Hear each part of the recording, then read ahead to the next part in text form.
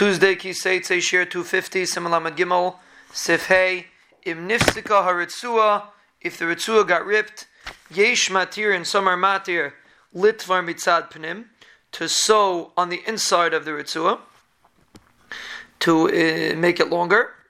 Some say what surrounds the Roish, Ubishal Yad, Kedesh Takif Azraya, and in the Tefillin Shal Yad, the amount that goes around the arm, Likshar Tefillah Azraya, to tie the tefillin on the arm, Ukadesha Timotach Ad Etzbaim Tzoyis, and the amount of Ritzua that you need to reach all the way to the middle finger, even if you don't make the wraparounds on the arm itself. You just have one by the tefillin, and then one by the middle finger.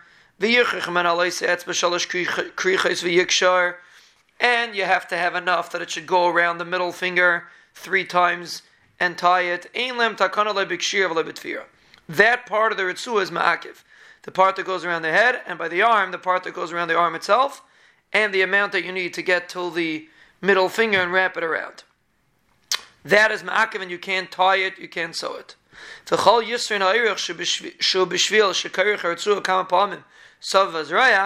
extra Ritzuas that you use to go around the arm of a Shalroish, Masher Talam Imena, and in the Shalroish, what hangs down from the Shalroish, Einat Fir Vakshira Paislamba. Doesn't make a difference if you tie it or you sew it, it's still going to be kosher.